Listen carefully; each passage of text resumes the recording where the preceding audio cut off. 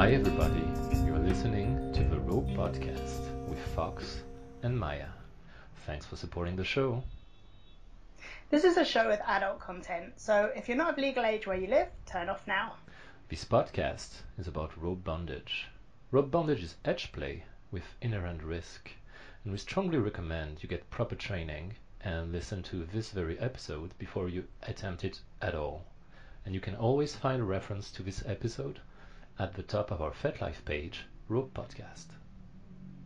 Fox is a rigger and Maya's a bottom, and we're rope partners. We've been practicing together for just over a year, and we're super excited to share our passion for rope with you. Oh yeah, and we live in Thailand. Today we are going to talk about what we're doing with this podcast and why.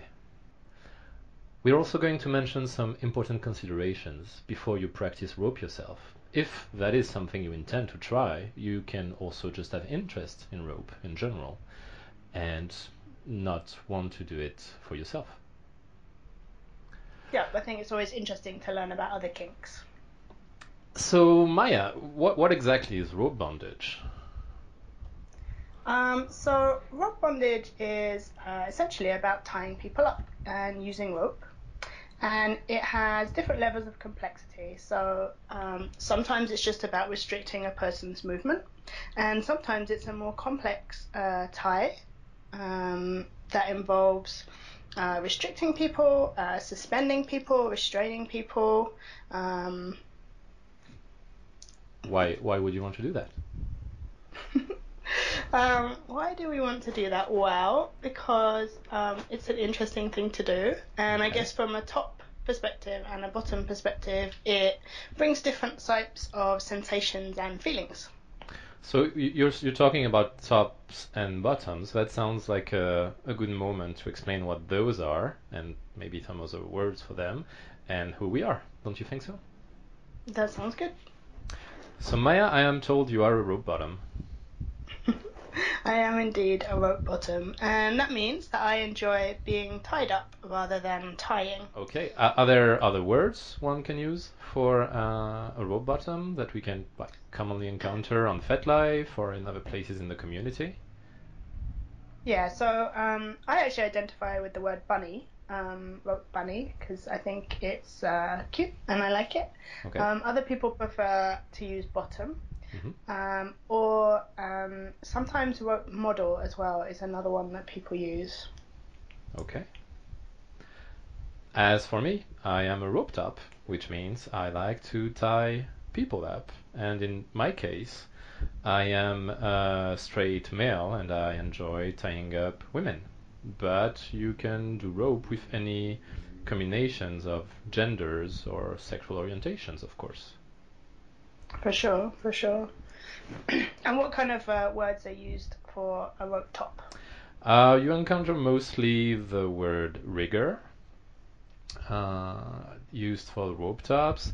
Sometimes, in the less serious places, you can be called a rope master, which I think is a tad ridiculous, personally. Yeah, we don't, I guess, use that. The names aren't as cute for tops as they are for bottoms, eh? So, Maya, how long have you been doing rope for? Can you tell us a bit more about your introduction to rope and what drew you to it? Sure. So I guess I've been doing rope for 18 months, 2 years, something like that. 18 Okay. months maybe.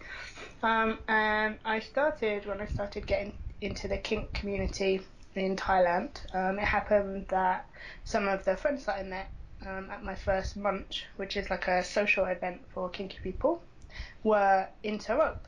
And so I was pretty much open to just understanding and exploring new things. So I went along to some more workshop type activities. And then I went to my first party a few months later, and I met you. And You then did I've done indeed. lots of In fact, you did more than just meet me, I believe, at that party. Oh, okay, right, yep, I did. So the party was a slave auction, slave in the BDSM sense, as opposed to anything else. And what that means is people put themselves up for auction, and the profits of the auction go to charity. And you indeed were the first person up for sale as a rigger. And Although I will comment that I am not a slave. I'm rather a D-type, if anything. If anything, yes, I would say that would be correct. Yes, so as a top or a rigger or a D, you went up first because none of the bottoms or the subs wanted to be first. And yeah, it was an opportunity to buy a rope top. And that is how we met. And a little more than a year later, we have a podcast together. Yes, we do, and we've done a lot of rope. Indeed. So what about you? Tell me about your rope journey. I started rope a bit over a year and a half ago, and I was quite tentative at first because for some reason I didn't feel like something that was within my grasp. I thought it was beyond my abilities, and that the dexterity required was something I did not have. So it's not something I have. Yeah, I did. I did not know that. Yeah, that's why we are sharing those stories with our dear listeners. We get to learn about a bunch of interesting stuff. And I had been doing BDSM for a long time. I had a bit over 15 years experience in BDSM by that point, and I had been using toy restraints such as leather cuffs, cable ties was a big thing of mine. And the thing with cable tie is cable ties can be used by anyone. You don't need any special skill, right? You need to have some safety consciousness if you're going to use cable ties, of course, as with any bondage. But you don't need to develop much of a technical skill to use a cable tie. Would you agree? Yeah, definitely. So anyway, I had encountered rope as you do in the kink scene, but I had never thought of it as something that was for me. And then I met a partner who I got quite serious with and developed a master and slave relationship with me as the master. And she loved rope. And she loved rope so much that I wanted to learn some of it to be able to give her that. That's really nice. And so how did you start learning? I went to a workshop with a local rigger up in Chiang Mai, so that's in the north of Thailand. And I went once without my partner and learned the basics. And then I had another workshop with that same rigger that I went to with my partner, and that's when I had my first rope scene. Okay. So what drew you to rope? So you said at first that you felt it was a bit technical, or you felt you might not be able to do it. So how did that change, or when did that change?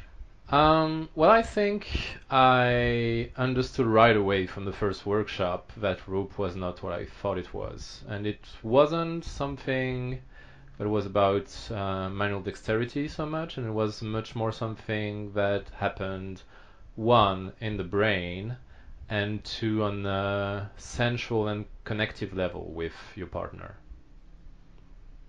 Okay. So what are the sensations that you get from rope? The sensations I get from rope. I get a very strong sense of connection with the person that I am tying. And I get a strong sensation of control, the ability to exert a lot of control on my model, which means I can restrict her, I can expose her, I can move her around, I can cause her to relax or to tense up in pain depending on what I'm doing with my rope. And as a dominant, it is a dynamic that I enjoy a lot. What about you, Maya? What are the feelings you get when you do rope? I really like the feel of rope itself. So the hemp rope that we use, I like the smell of it, and I like the touch of it on my skin. Like you, I like that connection with the person tying me. So rope feels to me like a way to communicate. So the things that you were talking about before, whether you're helping the person relax, or you're controlling them or whatever, then that becomes a way of connecting, communicating, for sure. I like being restrained. So I guess the flip side of some of the sensations that you said, being tied up, being restrained, I find it very peaceful, being held by rope. And that can be floor work, but also suspension. So in a suspension, you're completely held. Your weight is completely held by the rope, and you can really relax. Maya, would you, for our listeners who are a bit newer to the subject, explain the difference between what you call floor work and what you would call suspension? Yeah, so for me, floor work would be rope that's essentially done on the ground, whether that's a bed or a balcony or a floor. So you might be tying to something, but it's not necessarily a point above the person. You're not taking any of the weight of the person on another point. Whereas in a suspension, whether it's a partial or a full suspension, you are using some kind of point, usually above the person, which will hold or take some of that person's weight. Does that sound right? Yeah, and then if you're only supporting part of their body weight, such as one leg up and the other foot on the ground, that would be a partial suspension. And if you're supporting the full body weight, so the person is in fact in practice weightless and possibly swinging in the ropes and such, that would be a full suspension. Right. And for me, being able to let go to the rope is a really relaxing feeling, and in fact, it's probably the most relaxing thing that I do, or one of the most relaxing things that I do. It makes me very spacey, I guess.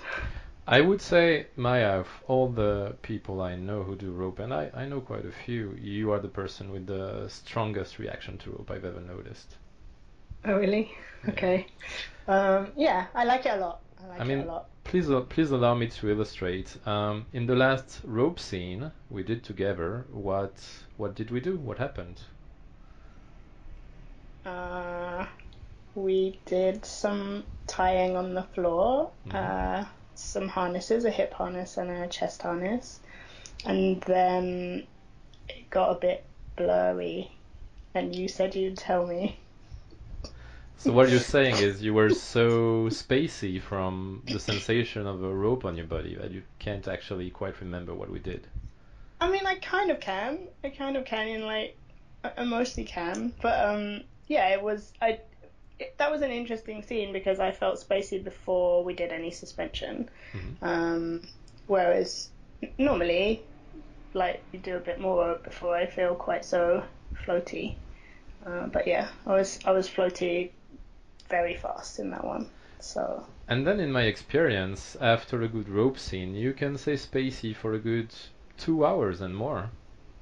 It does have an impact on me, definitely. And also, so I take some pain medication for my various stuff, and when I do rope, I take less pain medication. So I think that it has some kind of endorphin release, some kind of relaxant, and trying to explain that to people who don't really do rope is quite hard. So I have friends and family who I've tried to talk to about it, and they really struggle to understand, why one might enjoy it.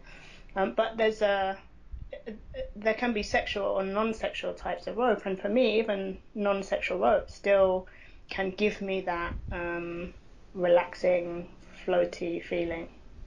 So let me stop you right there, Maya. What is sexual versus non-sexual rope? That's an interesting question. So for me, non-sexual rope is rope that just involves tying and being tied without any, I guess, genital contact or sexual contact in any way.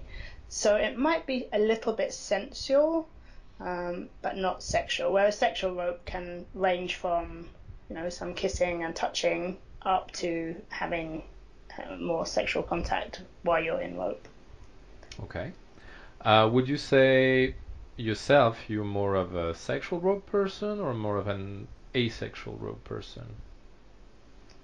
Well, I'm not very asexual generally. Hmm. I like the sexing, so if I'm choosing, then it's sexual rope. But of course, it depends on the person. So, excuse me. Obviously, you and I are partners and uh, relationship partners as well as rope partners. So we use rope as part of our connection and part of our DS connection as well. Hmm. So rope obviously has a big vulnerability element, which is both nice and challenging sometimes.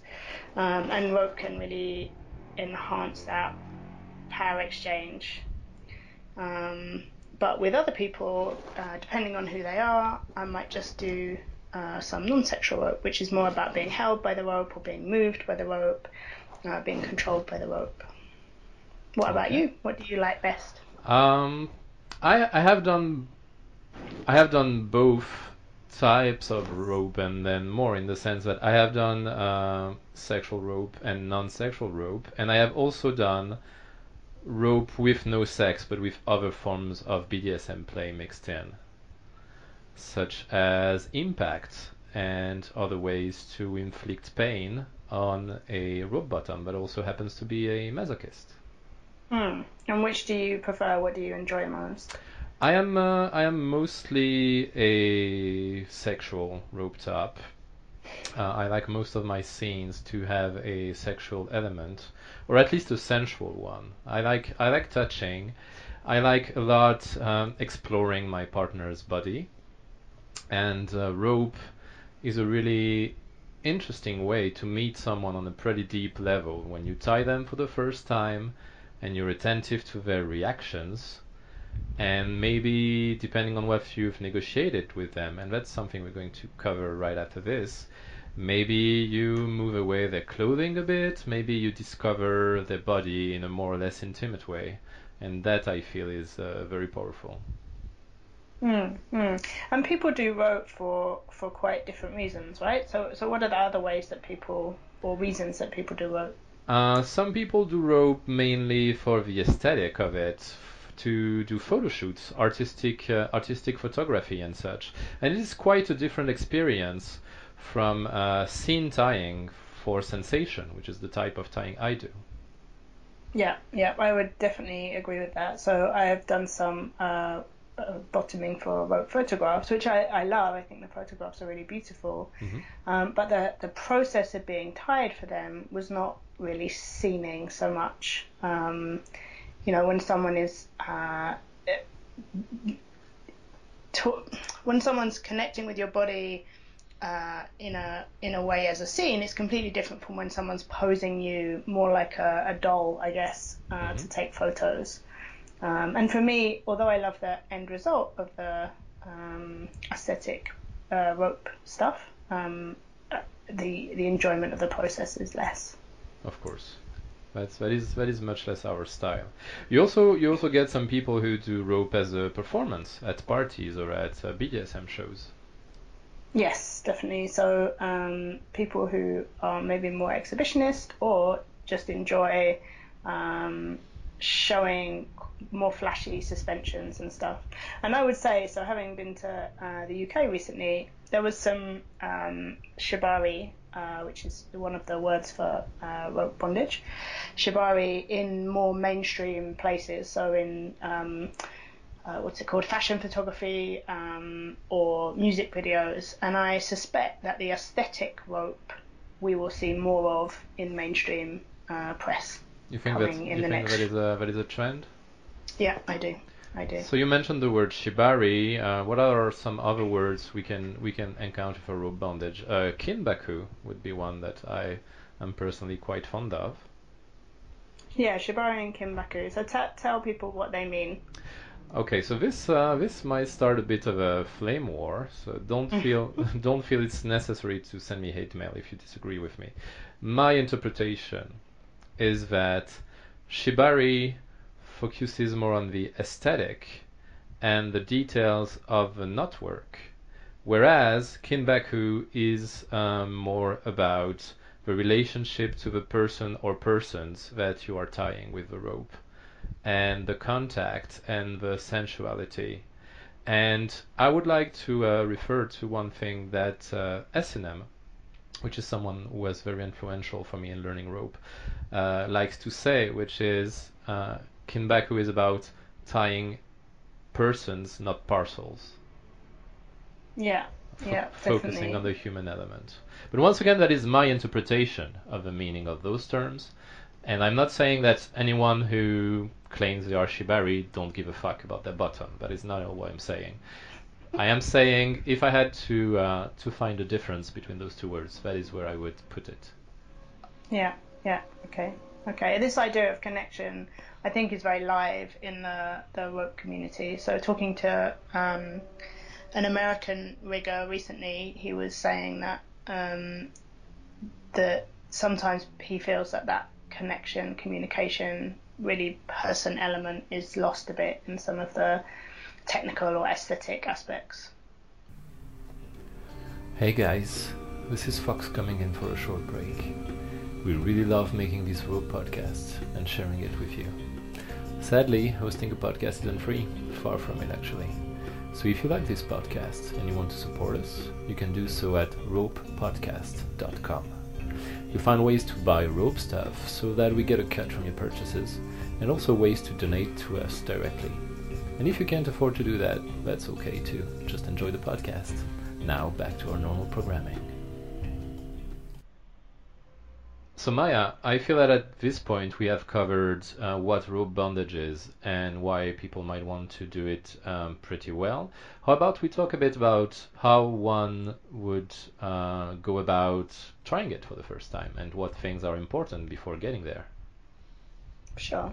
So I think one of the things that's pretty critical is the safety element. So rope bondage, we would consider edge play because there's inherent risk in it. So you can mitigate or manage that risk, but for sure you're doing something that carries risk, and you and your partner need to be aware of that. So the more research and learning and training that you can do, the better. Having said that, what we're saying here is not a substitute for that research and training. If you want to try rope bondage, before you do it, you need to get proper training in it. In the same way that you would not go scuba diving without having at least some scuba diving instruction before, right? You would not just grab a tank on a boat and jump in the water without knowing what you're doing, probably, I hope. I would not. For sure. Okay, so what are the dangers of rope? Okay, so I'm going to give you my my personal view in the ranking of the risks. And once again, that is something that some people would probably disagree with, but it is my view of it. I would say the first item of risk is things to do with breathing, because maybe you knew that, Maya, but human beings, if they cannot breathe for a long amount of time, it is quite bad for them. I've heard that. Can even lead to death, and I will say that a vast majority of fatalities in rope bondage, and sadly, yes, there are some, would have to do with incapacity to breathe. Okay, so we put that high up on our list of dangers. Yeah, I used to have it second, and then I realized that it's the one you can actually die from, so I better put it first. And the breathing problems, well, would come from obvious things such as rope around the neck, but can also come from much less obvious things, such as being put in a position where the muscles necessary to your breathing, such as your diaphragm and such, have a very hard time doing their job. Yeah, so when we did a suspension a month or two ago where I was upside down, and I had, you might have to remind me, or a waist harness and also a hip harness and also a waistline. Yes. And the way that the waistline dug into me affected my breathing, for sure, even though it was in a place that you wouldn't expect it to. Yeah. It was difficult to anticipate, and the reaction is going to be different with every individual. Some people pretty much never encounter breathing problems, and some people have difficulties breathing as soon as you invert them in a suspension, for instance. Yeah, and your own reaction to stuff is a big part of it. So for me, I know I have panic attacks sometimes, and so there's some triggers for me around the possibility of not being able to breathe. So I might get more panicky if I felt I couldn't breathe, which would have a secondary impact. So that would be my number one. My number two then is nerve damage. Okay, so tell us about nerve damage. So the idea is when you're putting rope on someone, you have a risk of impinging some of their major nerves in places where they are quite superficial in the body. And that A can be very unpleasant as a sensation. It's not usually considered a good kind of pain. And B, it can lead to lasting damage from a few days to a few months to, in the worst cases, permanent damage. And so by superficial, you mean close to the surface, right? Yes. Places where those major nerves are quite exposed and not very well protected. And rope in those places, especially if it's tight, especially if it's supporting some body weight, or there is some rough play involved, could damage those nerves quite badly. And so where are the most critical areas that we should be aware of? So I'm wary to give too much information on this podcast because it is a thing that one should really research by himself, and Okay. And should get proper instruction face to face with an instructor. So I'm not going to delve into the details of anatomy on this podcast because I don't want anyone to feel that listening to this episode is a substitute for getting proper safety training for bondage. Sure. Okay, so what other dangers are there? My number three on my list of dangers is something that a new bottom pretty much never thinks of at first. And that is the fact that when you are in rope, you are unable to defend yourself from all kinds of dangers, such as what if there's a fire in the building? Well, you can't run away because you're tied up. What if there is some other kind of problem? And I'm sad to say, what if the person that is tying you themselves becomes a threat? Then you're not really in a position to defend yourself in any meaningful way. Sure.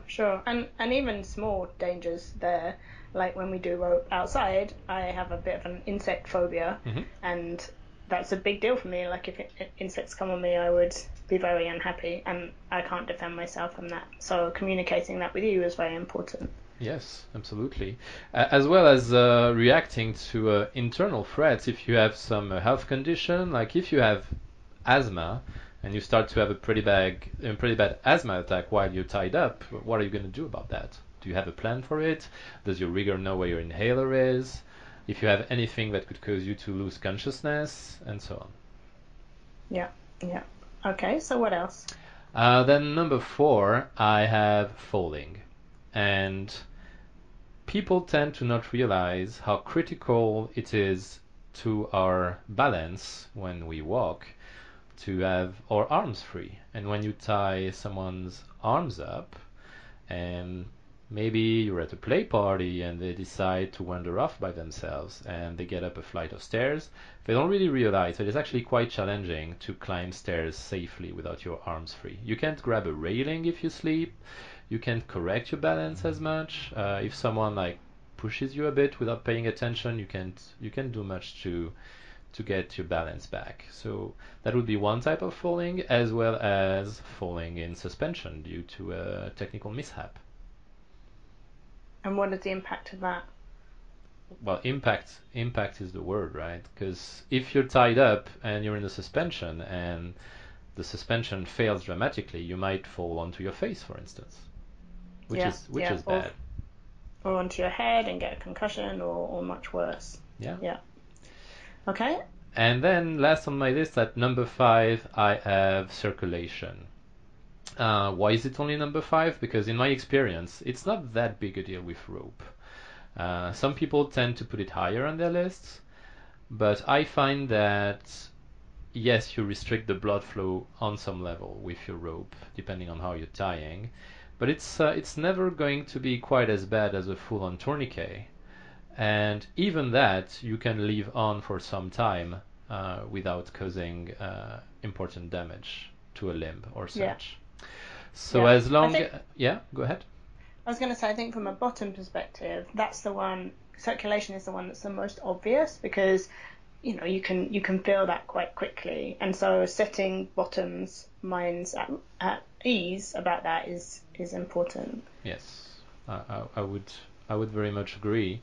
That being said, some people do have conditions that may require paying more attention to circulation.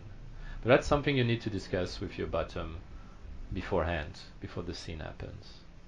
Yeah, and I also think it's very important for bottoms to be able to understand the difference between what nerve damage feels like and what circulation being cut off feels like, because it's really important that you don't confuse those two, because nerve damage or nerve impairment, I might want to come down immediately, whereas circulation is something that I would absorb into my scene. Yeah. I feel that as a newer bottom, you want your rigger to demonstrate to you what kind of sensations you're looking for as to nerve impingement versus circulation prickles, and that it can be useful to do some exercises before your first very serious ties so that you really know what you're looking for there. Sure, that's a great idea. Okay, what are the things we do to mitigate those risks, you think, Maya? Well, having our cutting tool is very important. So we've talked about that before, but making sure that we have a way out of the rope as fast as possible is really critical. I think practicing that is also important. So some of the things that we did early on was around, okay, well, what happens if you want to come out very fast? Like, what do you need to do? Remembering that if you're the bottom, you need to tell your rigger, your top, as soon as possible if you really are struggling and need to come out, because it's going to take some time normally to untie. Obviously, if it's an emergency, then cutting is fine, but generally we untie rather than just cut, otherwise we can't reuse our rope. Yes, and also cutting is not always the best solution, especially in case of a suspension. You actually run a risk of aggravating the problem by cutting in a panic and then dropping your model to the floor. So cutting is not your go-to solution if you have a problem, but it is a solution you need to have available if you need it. Yeah, and having that conversation as a top and a bottom is really important beforehand, and we've touched on some of the things that I think is important to have discussed about conditions or what might happen with you as a bottom when you're in rope. Yes. Safety-wise, I would also stress my very strong belief that you never, never leave a person in bondage unattended, even for short amounts of time. Yeah, I would agree. Because for all the reasons we have highlighted previously, essentially, they can defend themselves. If they have a problem, as the rigger, I feel that from the first moment you lay a rope on someone's skin to after you've given aftercare and they have verbally indicated that they were okay and back to a lucid state, I feel that for this whole period of time, the bottom or bottoms are your responsibility. And you need to be mindful of that and vigilant.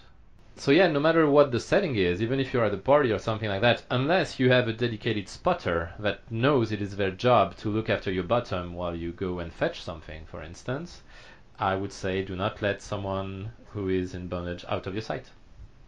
Yeah, definitely. I think almost every incidence of fatality in bondage can be traced back to someone being tied up and left alone.